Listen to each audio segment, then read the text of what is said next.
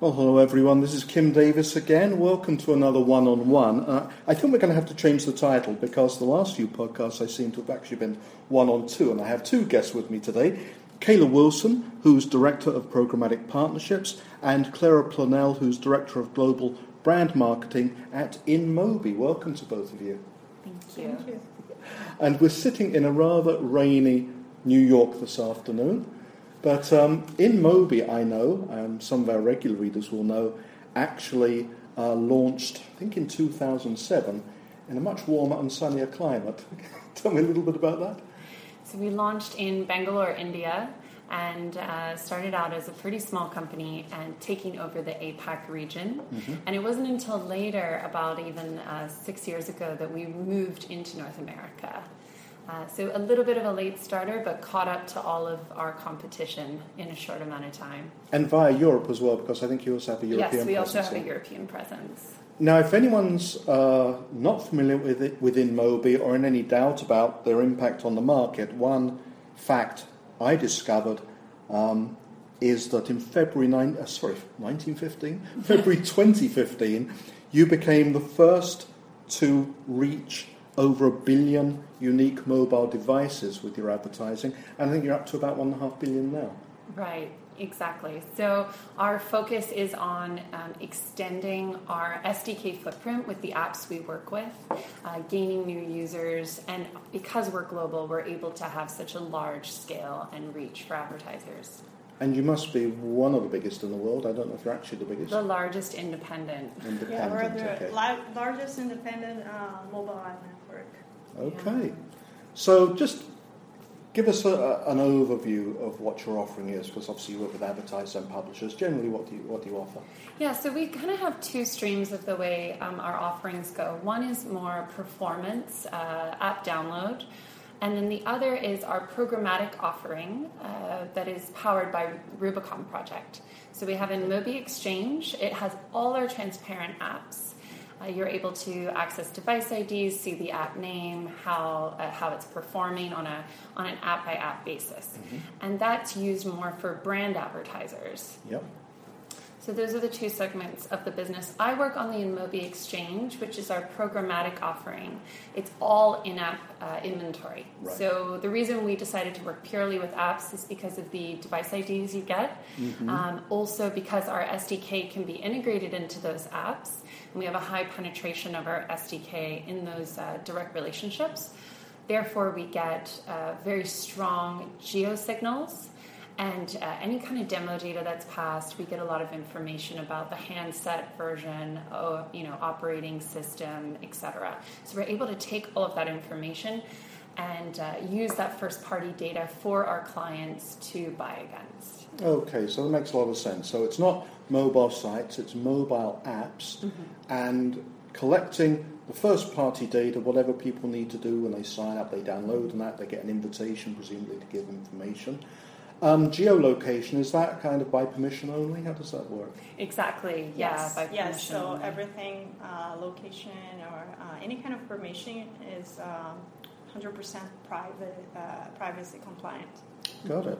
So programmatic, that's obviously the opportunity to trade ads at a great speed and great scale and finding the right price. What do you offer to publishers? On the supply side, mm-hmm. we offer them another stream of revenue. So our exchange launched almost 2 years ago now, and this stream of revenue of buyers shifting budgets over to programmatic, our supply is able to leverage both the performance dollars that are coming in from our network business and the programmatic brand dollars as well. So it's just more revenue for our supply partners. And one thing which strikes me is we're talking about mobile advertising, and of course you have a general presence in mobile advertising, but increasingly, and I'm sure this won't come as a surprise to listeners, it's about video advertising, isn't it? That's a very important part of the business. Yes, correct. So that is the growth we're seeing, so that's where we're putting all our efforts. A lot of our biggest clients are shifting their dollars from banners, interstitials, over to full-screen video executions. And therefore, we got ahead of this, back in Q1, Q4 of last year, building out more and more inventory that supports these high-performing units. Right. One of the biggest successes we had was in Q2, we launched packages that offer 80% plus completion rates of the entire length of the video. So some offerings say that they're offering 100% completion rates, but if you really dig in, they're only offering it for the first quartile of the video being played. So it could be 2 seconds or 5 seconds. Okay. Our packages offer a full completion for the entire video, which is between 15 seconds to 30 seconds. Okay. Now this is very much a contested area right now when it comes to video advertising. What's significant? I mean, simply the video opening in your browser or on your phone is not in itself significant. So when you're talking about the time people spend watching a video, I mean, how do you go about getting a grip on what is valuable to an advertiser in terms of time spent? So I think in terms of time spent, in the in-app world at least, your full-screen interstitial ad units traditionally come in between very natural breaks in your user experience. Okay. It's at the end of a level of a game, it's in between articles, etc. Natural break for the user. And when you're targeting with a video, if it's 15 seconds, which is what we recommend, the sweet spot, it's a very entertaining way to get your message across to the user before they continue on to their next content. Right. An interstitial is also effective, but nowadays folks are into more snackable content, watching a quick video, getting that brand message, and then we also recommend at the end of the video you have a full screen interstitial that shows up that kind of asks the user for more engagement. So it could be, here's the video, at the end take a look at our website or have a download, any kind of call to action. Okay, and this is all happening in the app, so they've already got the app, of course. Exactly. I see. Yeah. Okay. And it seems to me that video advertising on mobile devices is in many ways very different from video advertising on regular web browsers, because then you can have a video which has nothing to do with the content around it popping up on your screen and interfering with your experience. You must need to have something which flows much more naturally and seamlessly in mobile. Is that fair? Exactly. So the nice thing about mobile is it's a TV-like experience in the palm of your hand. There's only one video playing at a time. It has the user's full attention. And if you are purchasing packages like 80% plus completion rates, then you know your message was viewed. All right. So it's a highly viewable unit, and that's why prices are actually rapidly increasing. But the cost per completed view is declining. So it's still a great benefit to the advertiser to take advantage of mobile in-app video. Okay, so it's still very valuable for them. And let's talk a little bit more about the collection of data, because obviously you can get first-party data from people downloading apps. What other kinds of data do you look at when it comes to targeting advertising? Yes, so you could target location is a big one. I'd say that's used in the majority of campaigns. I would also say that we just partnered with Nielsen DAR and Comscore VCE recently so that you can set up campaigns that are verified. Are you actually targeting a female? Are you actually targeting a male? And have those trustworthy third partners verify that on your behalf. So those we also offer in a PMP environment. Okay. Private marketplace, right? Yeah, private marketplace environment. Sorry. We have a very efficient way of offering deals, so you could go directly buy within our network, or you can choose to opt for a private marketplace kind of buy. Got it. And something we were talking about briefly before the podcast started was device ID, and this is another very hot area. Especially cross-device ID, being able to know that it's the same person watching something on a mobile phone and looking at something on a tablet and so on. Are you involved in that space? We're not. So there's some pretty established players. So you have a Drawbridge, Rocket Fuel, Tapad that have those cross-device offerings. That is not something we decided to focus on. We really wanted to just specialize at mobile in-app and become the best at it. Okay. But you're offering your advertisers the opportunity to really quite target fairly granular segments. Another thing we were talking about is you don't necessarily find people on the apps where you might expect to find them. Exactly. Could you expand on that a little? Yeah, so we like to educate our clients that they should be searching for their users across all apps using device IDs and first-party data. So the example I can think of the most is we will get inquiries saying, hey, I want to run across all of your mom apps because we're trying to target moms. And while in theory that sounds great, actually a better way to do it is to leverage first-party data to look at the audience and say, is this the right user? Is this a mom? And she might be playing Candy Crush, or she might be on a news app, or she might not even visit mom, quote-unquote, mom sites. Those might be, So it's just a better way of leveraging the data you have in order to target the right user. And that's something which actually hadn't occurred to me before. It's a great insight. If you're not doing cross-device ID, you're actually doing cross-app ID, aren't you? You know this person X is on a series of different apps, correct? As long as our SDK is integrated in those apps, yes, we will receive that information and be able to build some patterns with our data sciences team. Okay, and build out user profiles? That's exactly right. So we take into account location, historical patterns of location, what type of apps they've used, what kind of ads they've clicked on from our, our clients, and then take a bigger look and say, okay, now what kind of device do they have? What kind of operating system? And even language setting. Yep. You know, do they have their language? Are they living in the U.S. but have it on Cantonese? That'll tell us a lot about that user, and we refresh those profiles every 24 hours. What's the device type? There's a combination of aspects you can take into consideration to build audiences. And you must also be collecting on the data on when people are most likely to be on the app and most likely to be looking at this content as well. Sure. Right? So Clara puts out these amazing reports for us, which shows, when users are spending the most time engaging with ads, engaging with their phone, when's the best time to target them. And those are all great practices that we give to our clients. And are there consistent results across the board, or do you find different demographic segments on the apps at different times?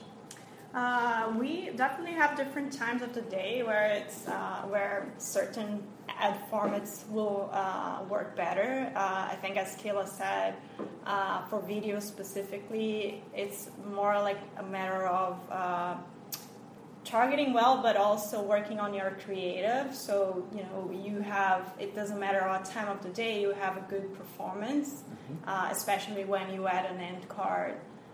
Where you can aggregate, your branding goals with your performance goals and make it in one ad unit.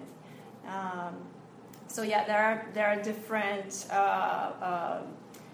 behaviors. Definitely, for instance, if we talk about gamers, some would expect, just teenagers or kids are playing. Right. No, not necessarily. Moms are avid mobile game players, and we have partnered with several different, with the IAB, with the MMA, and we keep investigating behavior in order to recommend best practices. Okay, and are you using DMP partners to do this, or are you doing that all in-house? You mean the investigations or? They're collecting the data and chopping and slicing and dicing it. We usually work with, we work with Nielsen DAR for all of our audience verification. Yeah. We work with Comscore as well. Okay. We are recently working with Mode and IAS. Yeah, so we're working with all of the verification partners that we can, that our product can keep up with. Yeah. So we are rolling out very shortly IAS and Mode verification for viewability for video. I see.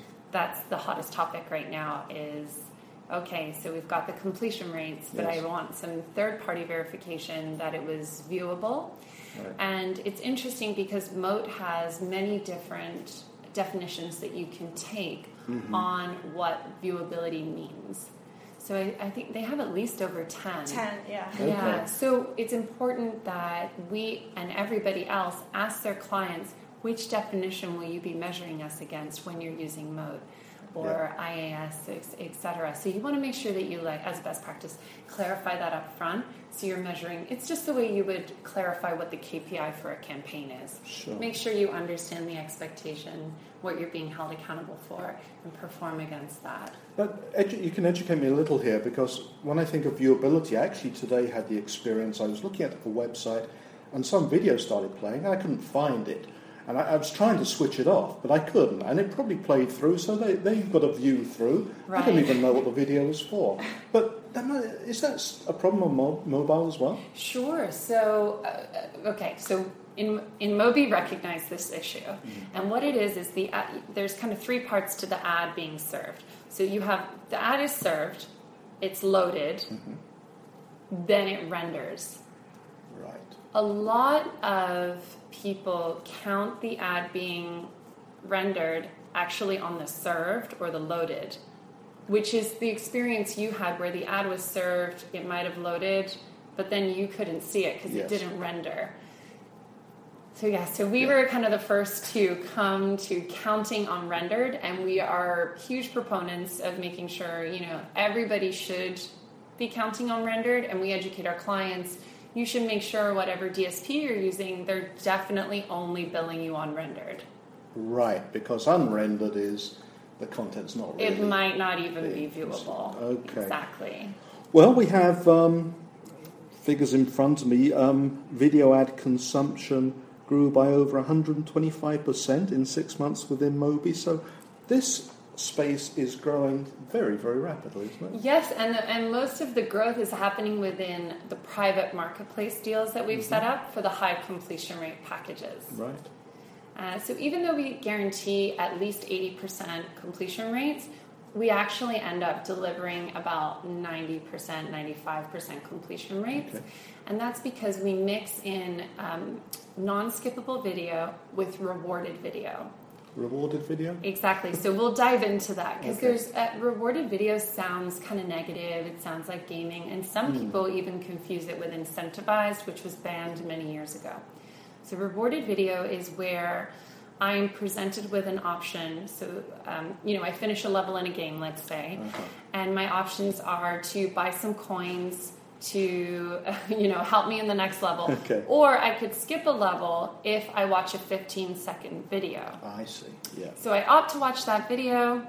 At the end of that video, I'm not required to do anything else. Mm-hmm. I can just continue playing my game. Okay. So in a way, rewarded video, it's one of my favorite ways of delivering a message because you're empowering the user to make a choice. Yes. Do they want to participate in viewing your message or do they not?